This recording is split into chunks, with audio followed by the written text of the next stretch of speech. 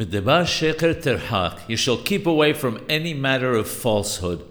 The Torah requires the highest level of integrity when dealing with others. We commonly see people, from politicians to business people, misleading others with words without actually lying. How does the Torah view this? There's a story in the Gemara about a man who went to Rabbah because he claimed that another person had not repaid his debt. The other retorted that he had. Rabbah told him if that was the case, he should swear to that effect. The debtor then went and took a cane and filled it with the money that he owed the creditor. With this, he went to the Beit Din and told the creditor to hold it in his hand. He then proceeded to swear that he had returned all the money into the hand of the creditor. When the creditor heard this, he became so furious that he broke the cane and all the money fell out. It was thus apparent that the debtor had technically told the truth.